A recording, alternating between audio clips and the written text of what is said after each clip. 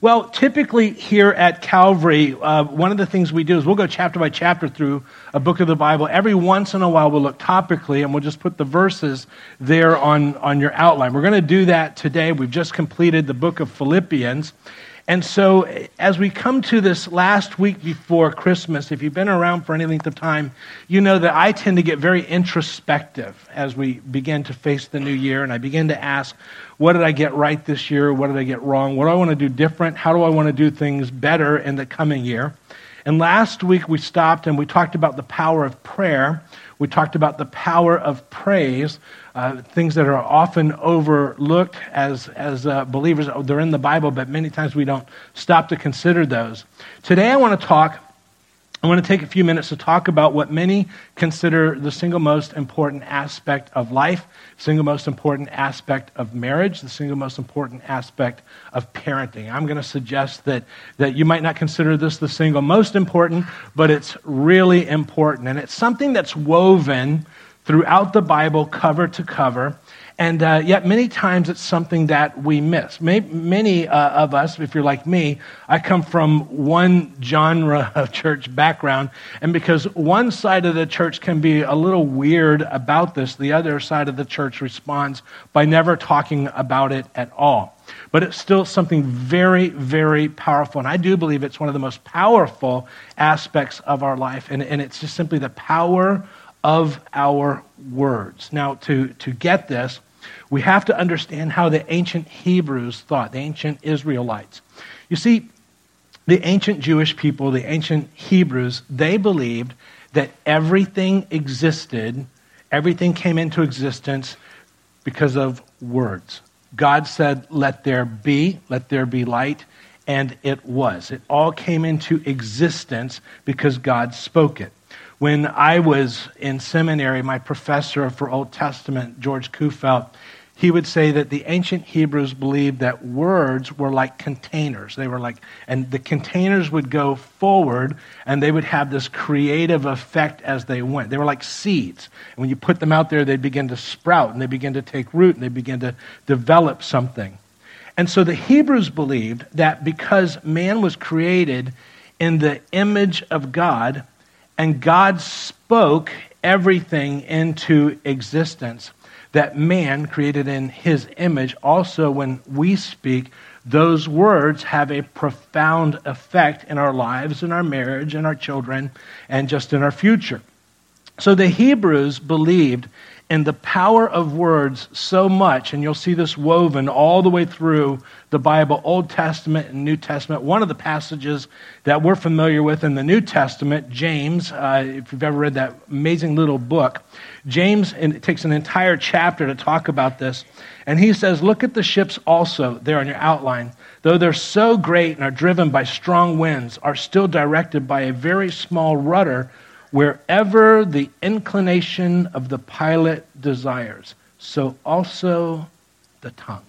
And James says our tongues are literally the rudder of our life. He goes on to talk about they're also like a fire. You can have a campfire which can keep you warm, but a fire can also burn down your house depending on where and how you use that.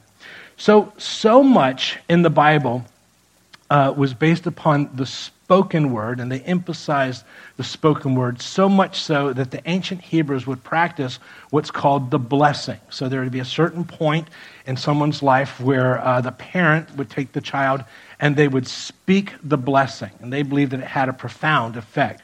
So you've all heard the story in Genesis. There's a story of Jacob and Esau, and they're brothers. And Jacob tricks his dad into giving him the blessing, but Esau was supposed to get that blessing. But Jacob gets the blessing, and it was spoken over him. It went out. And so Esau comes in, and he finds that his dad has given Jacob the blessing. And so Esau says, and I put it there in your outline, how much they believe this. Oh, haven't you saved even one blessing for me? Esau says. And Isaac said to Esau, I've made Jacob your master and have declared, underline that word declared, that all his brothers will be his servants. And I have guaranteed him an abundance of grain and wine. What is left for me to give you, my son? The idea is that it had gone out. And once it had gone out, it began to literally take effect and begin to create the future. And so they believe that. They believe that because it's true. Now, in the New Testament, Paul would say it like this, there in your outline. By faith, Isaac blessed, and you see that word eulogio, Jacob and Esau, in regard to their future. And I've underlined that word future. By faith, Jacob, when he was dying, blessed, eulogio, each of Joseph's sons. So the word bless, blessing, in the Greek is the word eulogio, and that's the word that we get our English word eulogy. Yeah, you can say it out loud. You'll never get it wrong here, I promise. You'll never get it wrong. So you want to write that down. Now, eulogio is a compound word in the original language. To bless means you, which means well, and then logio is logos, and it just means something said. So the idea is to speak well, to speak well. And the reason that it's called eulogy, and we tend to say that at a funeral, is have you noticed that nobody ever says anything bad about somebody at a funeral? We all think it, but we don't say it at a funeral. So the blessing, eulogio, was given. Now, Paul, when he would write, he would say, bless, eulogio, those who persecute you, bless, eulogio, and do not curse. Literally, he says, eulogize those who are persecuting you. Speak well of them. Speak favorably of them. So, in the Jewish culture, in their tradition, the Jewish parents would practice the blessing, the eulogizing of their children on the front end of their life. And as they would bless them on the front end of their life, they believed that it would have an effect on their future. So they didn't wait till somebody passed away to begin the eulogizing or the blessing. There's a great book. By the way, there's 3 books. This one I'm going to actually quote from today, read some quotes from. Bless and Be Blessed by Peter Lord. It's a great book.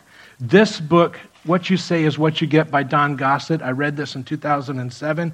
It totally changed my life. It talks about this. And another book that is awesome about what we're going to talk about today is called Say It Faith, and it's by Elmer Towns. Elmer Towns is the co-founder of Liberty University. He's a Baptist theologian. Anything you read by Elmer Towns, you can trust, and it's absolutely awesome. So they believed that they were to eulogize their kids so much, and this is just part of the Jewish culture. So much so that in the book Bless and Be Blessed, it says, as a matter of tradition, Jewish parents spur their children on to great success. What they say has such an effect on them that in the United States, there are fewer Jews in jail and more successful Jews in high places than members of any other ethnic group. Percentage-wise, Jews are awarded more Nobel and Pulitzer Prizes than any other group. Goes on to say, because this is so part of their culture, this book was written several decades ago. You might recognize this name if you're as old as me. Bill Glass, a former professional football player, directs one of the largest prison ministries in the country. A statement in one of his audio tapes really grabbed my attention. He said, one year there were 60,000 inmates in Florida prisons, and only 13 Jews. They believe that if they speak the future, they begin to eulogize, bless their children, it has an effect on how their children turn out. So much so, that's why there on your outline, you notice this verse from Proverbs. It says, death and life are in the power of the tongue, and those who love it will eat its fruit. See, the truth is we are all speaking death or life in our marriages, in our parenting, and in our life. So what I'm going to share over the course of the next few moments is something that works for everyone. It's something that every one of us needs to know. We need to practice. Again, this is from cover to cover in the Bible. James would say that our mouth, our tongue, is like a rudder, literally directing our life.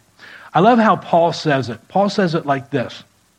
By faith, we understand that the worlds were framed. I love that word, framed. By the word of God, so that the things which are seen are not made of things which are visible. It was all framed by words. Jewish parents understood that as they blessed, eulogized their children, it would literally begin to frame their children's lives. They believed that their words were actually creating something. It was having a profound effect on their children's lives. So the first thing I want you to write down is this, that my words are framing my life. Also, it's going to frame my spouse, my marriage, my children, and words literally make us. It's been said that marriages begin when two people can't say anything bad about one another, but marriages end when two people can't say anything good about one another. Words have a profound effect in our lives. And so we're always framing. The words that come out of our mouth are always framing our families, our lives, our children. I love this verse also. Paul would say it like this. And we're all familiar with the first part, but we forget the second part.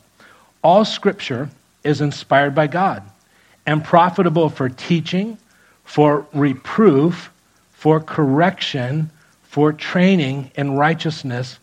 Underline so that. Here's going to be the result of the words. The man of God may be adequate, equipped for every good work.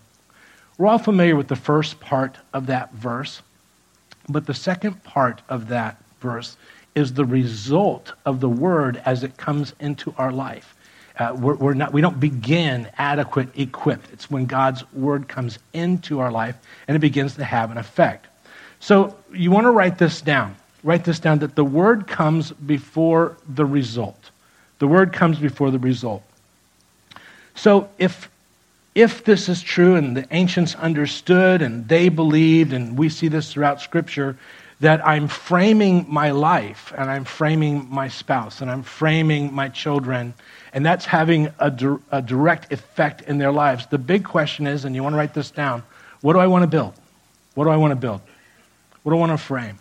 Stephen Covey, who wrote the book, The 7 Habits of the Highly Effective People, he said, always begin with the end in mind. So what is it that I want? If I'm going to frame something, I'm going to build something with my words, what do I want? In our family, we practice this. So I'll walk in, especially when my kids were little. Some of them are grown up, but I still have three 6-year-olds. And I'll walk in. I remember when my big kids, when they were small, and they'd be sitting at the breakfast table, and I'd walk in and I'd go, you guys are the most amazing kids in the whole world. I've got to kiss this face. Which kid? And I grab their face, I go, like that. And you are so amazing. I love that I get to be your dad. And you could just see them go, it had an effect. It was taking an effect. And I would begin to just frame in that way. In our family, you've heard me say that we get excited about certain things. We celebrate. When our boys first were being potty trained, we would celebrate going pee-pee on the potty. And we'd sing the pee-pee on the potty song. Pee-pee on the potty, pee-pee. Did you sing that song? It's an exciting song. And then we do the pee-pee on the potty dance.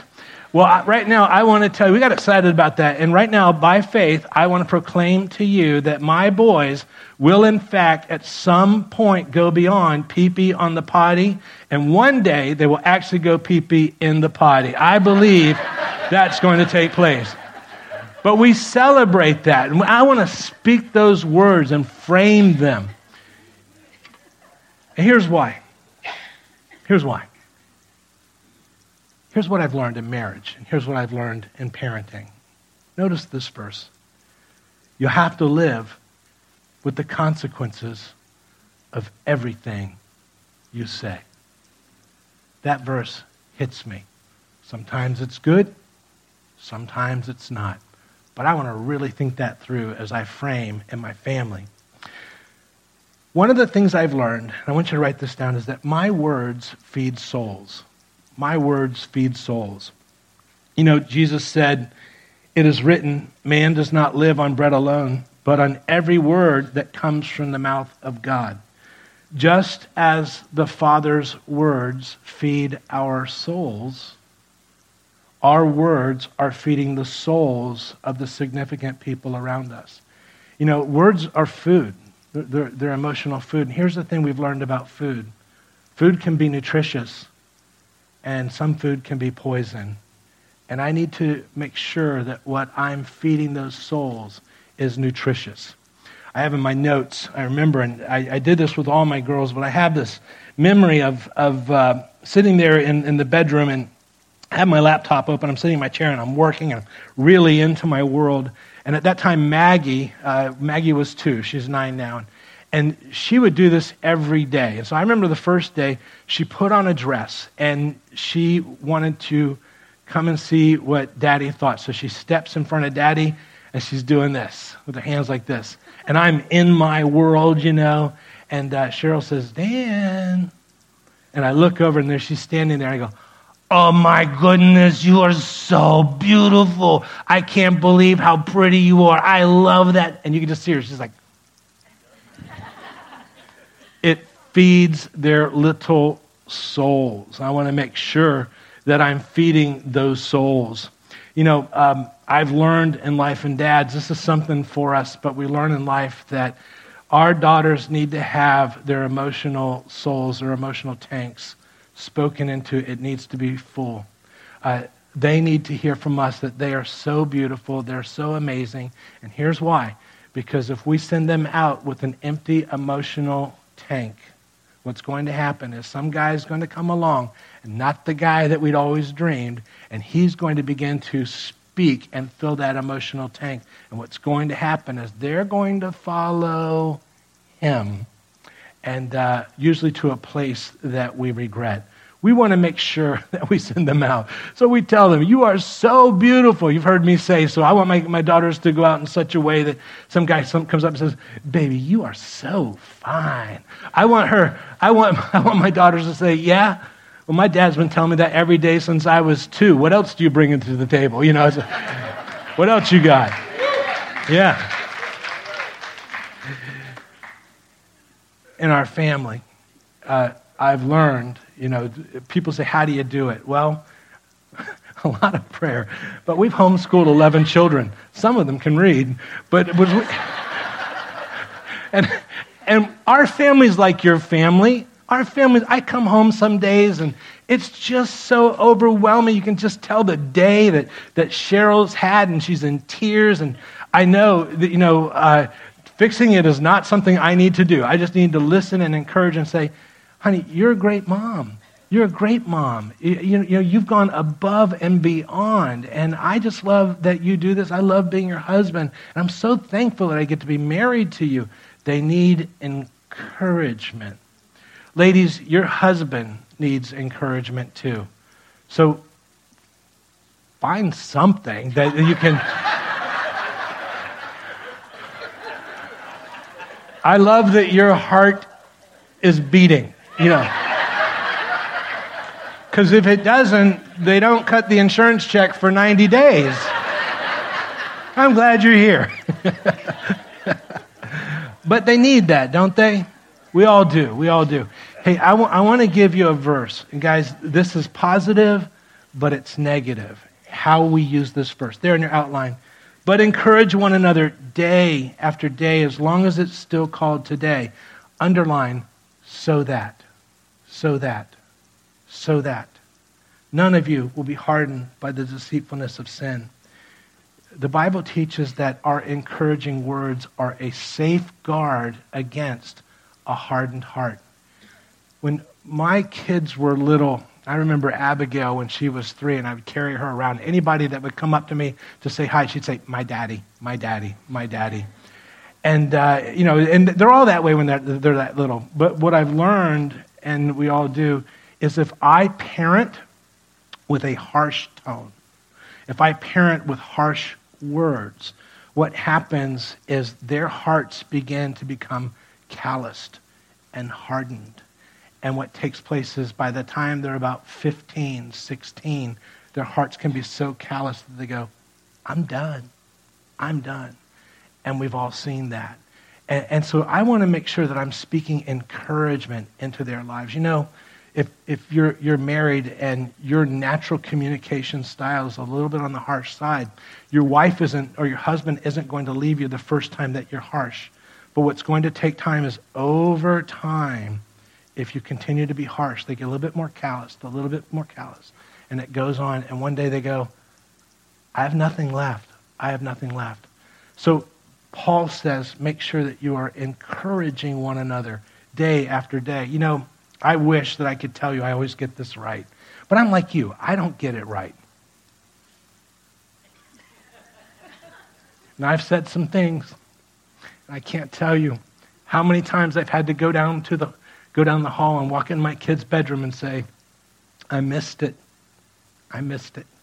I'm so sorry. Forgive me. Because it's not the person I want to be. It's not the dad that I want you to have. So when you mess it up, you've got to go back, and you've got to go back quick, and you've got to be humble and say, I messed up. I messed up. So my words feed little souls. So I want to make sure that I'm speaking the blessing when I speak to them. And you want to write that down. So in the Old Testament, God comes to Moses and he says there in your outline, now the Lord said to Moses, tell Aaron and his sons. Now Aaron and his sons are the priests. He says, tell Aaron and his sons that they are to give this special blessing to the people of Israel. And here's the special blessing. You might want to underline it. May the Lord bless and protect you. May the Lord's face radiate with joy because of you. May he be gracious to you and show you his favor and give you his peace. And I love this. He says, now this is how, and I've underlined that word, how Aaron and his sons shall call down my blessings, God says. I've underlined that. My blessings upon the people of Israel. I myself will personally bless them. Hey guys, this is how God told the religious leadership in the Old Testament to speak to their congregation, that you're to call down God's blessings on them. Have you ever been in an environment where it wasn't so much the calling down of God's blessings, but a good scolding? You don't get that in the Bible. My hope and prayer is as you come to Calvary, you're always encouraged, even when we talk about the challenging times. But I love that verse because it says that God's blessing is released into their lives when it's spoken by the religious leaders. And I believe that God's blessing is released in our marriage and in our children when we take the time to speak that to our children. You know, I have 12 children with 12 personalities, and one of the children in my family who has so much life. Her name is Avery Joy. Avery means out of heaven. Avery Joy. Out of heaven came joy, and that's her name. And so, but Avery's personality it's full of excitement. It's bigger than life. How many of you grew up watching the old Bugs Bunny cartoons, and they had the Tasmanian devil? So picture the Tasmanian devil doing what the Tasmanian does with a big smile and a big heart. And that's kind of like Avery, you know, as everything happens. And, you know, I'll go to her, and sometimes when something gets broken, which happens sometimes, and I'll say, Avery Joy, you are such a joy to me. I love being your dad. I love that I get to be your dad. What do you think that does to that little soul? Just lights up. Just comes alive as she hears that. So I want to speak the blessing, and I'll say God is going to do big things in your life. You know, it's easier to lash out at our kids, isn't it, when they do things. And God says that's when we need to especially learn to speak the blessing. You're an amazing kid. I don't know why you did this, but I want you to know, this happened, these things happen, but you are an amazing kid, and God has big plans in your life. As I speak the blessing, number 4, I want to speak the desired future. The desired future. Jesus was a master of this. In the Sermon on the Mount, you have the disciples. Jesus is speaking the Sermon on the Mount actually to the disciples, not to the crowd. The crowd is listening in. And the disciples haven't been disciples for very long. And Jesus turns to these disciples and he says, you are the light of the world. You. And imagine how that must have hit them, because when you read the story, there wasn't always a lot of really good light coming out of them, but he spoke the future. And we all know the story there on your outline. It goes to Peter, Simon, whom he also named Peter. Peter is Petros, or rock. What I love about that is that Jesus was calling Peter the rock long before Peter was showing signs of stability. Peter, you're the rock. This is who you're going to be. And he just continued to call him that, the rock. I love this one. In Luke's gospel, it says, after he went out and noticed a tax collector named Levi, underline that, named Levi, sitting in the tax booth, he said to him, follow me. Now, when Matthew tells the story, same story, but notice this. As he went from there, he saw a man called Matthew, sitting in the tax collector's booth. And he said to him, follow me. And he got up and followed him. Matthew means gift of God, gift of God. See, his mama named him Levi, but Jesus called him the gift of God. Levi is sitting in a tax collector's booth. He's probably from the tribe of Levi, which would have meant that he was trained as a priest, which is why when you read the Gospel of Matthew, same guy, he has such an amazing command of the Old Testament. But he was a tax collector for the Romans. He was despised, he was hated, he was considered a traitor. And people said bad things about him, but Jesus showed up one day and called him the gift of God, the gift of God. And there was something in speaking that future into Matthew that he stood up, he left everything, and he followed Jesus. And we have the most amazing gospel because somebody spoke the desired future when he was still a traitor and a tax collector. Jesus called him Matthew. I love the stories that I hear. Many of you know of Charles Stanley. I love to listen to Charles Stanley and his son Andy Stanley. Andy pastors a church in Atlanta. Andy's church probably runs about 20,000 people. And Andy says that he remembers growing up in his family, every day his dad would look at him and say, Andy, God's going to do big things in your life. Andy, God's going to do big things in your life. And when you hear some of the stories that Andy did when he was a teenager and as a young adult, you don't hear those stories and think that God's going to do big things in his life. But somebody had the wisdom to speak the future. Andy, God's going to do big things in your life. And God has done some big things in Andy's life. So we tell our boys, even when they do right and when they don't, God's going to do big things in your life. God has a big plan for you in your life. And you're going to accomplish great things. Right now you're in great man training. God's going to do big things. I've come to realize that we are all speaking the future in our marriage and to our children and in our life. The question isn't, are we speaking the future? The question is, what future are we speaking? What future are we speaking? As we speak that desired future, I want to speak the future in faith. Paul would say it like this: by faith, Isaac blessed, eulogio, Jacob and Esau in regard to their future. He didn't know what the future held, but he spoke it in faith. Right now, if your marriage is on the rocks, I want to encourage you to begin speaking in faith the desired future that you want. You're a great wife. You're a great husband. I love being married to you. If your kids have gone sideways, begin speaking. Right now, if your child is struggling with addiction, you need to say, I believe that God has a big plan for you in your life. I see the day when you're going to be helping tens of thousands of people kick what seems to be an impossible situation in their life. God has allowed you to go through this. He didn't want it, but he's allowed you to go through it because there's something that he wants to do, and he's going to use it. and it's going to be great, and I can't wait. Speak the future. Speak the future. We can all speak the problem. That doesn't fix it. Speak the future. And then I would encourage us to, as we do that, to practice praising. Practice praising for our children. I love this book by Peter Lord, Bless and Be Blessed. And he talks about this. And he says something that I find very interesting. He says, we were made in the image and likeness of God, who desires and wants our praise. So it's natural for us, made in his image, to need and to want praise too. The psalmist said that we're to enter God's gates with thanksgiving and his courts with praise.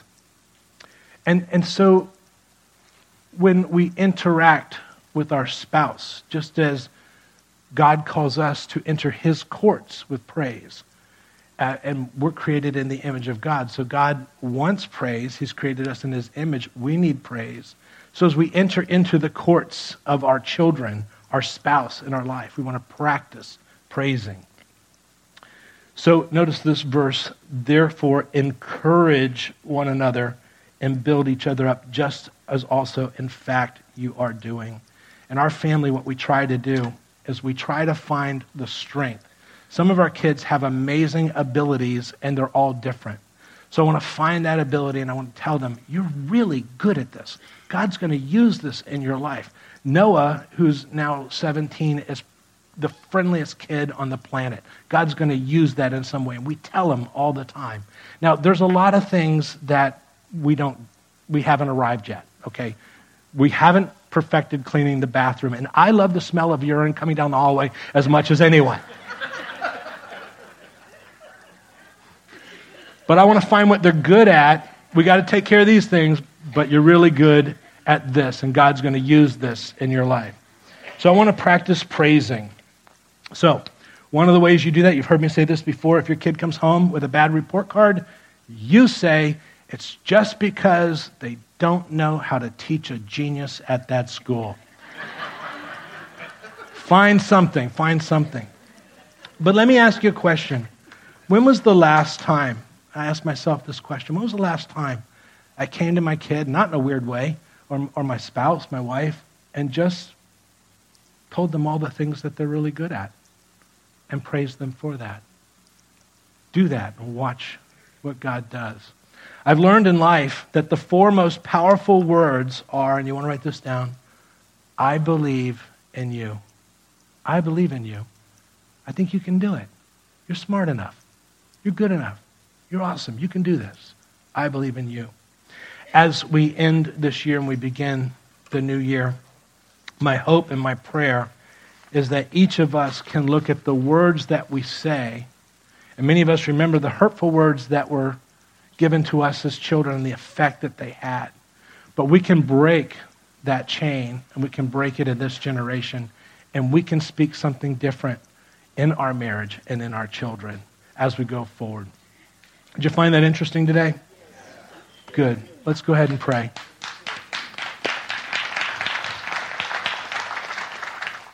Let's pray. Jesus, thank you so much for your word. And then, Lord, thank you so much for revealing our words. And I pray that as we go forward, that we would be an encouragement to the people around us. That, Lord, maybe we've blown it so much, but we can change. We can stop it, and we can begin to speak the truth. And they won't believe it at first, but that's okay because we're not going to stop. And Lord, you've allowed some amazing people in our lives, spouses and children, and we're going to speak the future. And we're going to speak it in faith. And we're going to be a one-person pep rally for our spouse and for our kids. I thank you, Lord, for this congregation, and I pray you keep us until we meet again. It's in Jesus' name that we pray, and all God's people said. Amen. God bless you guys. We'll see you next time.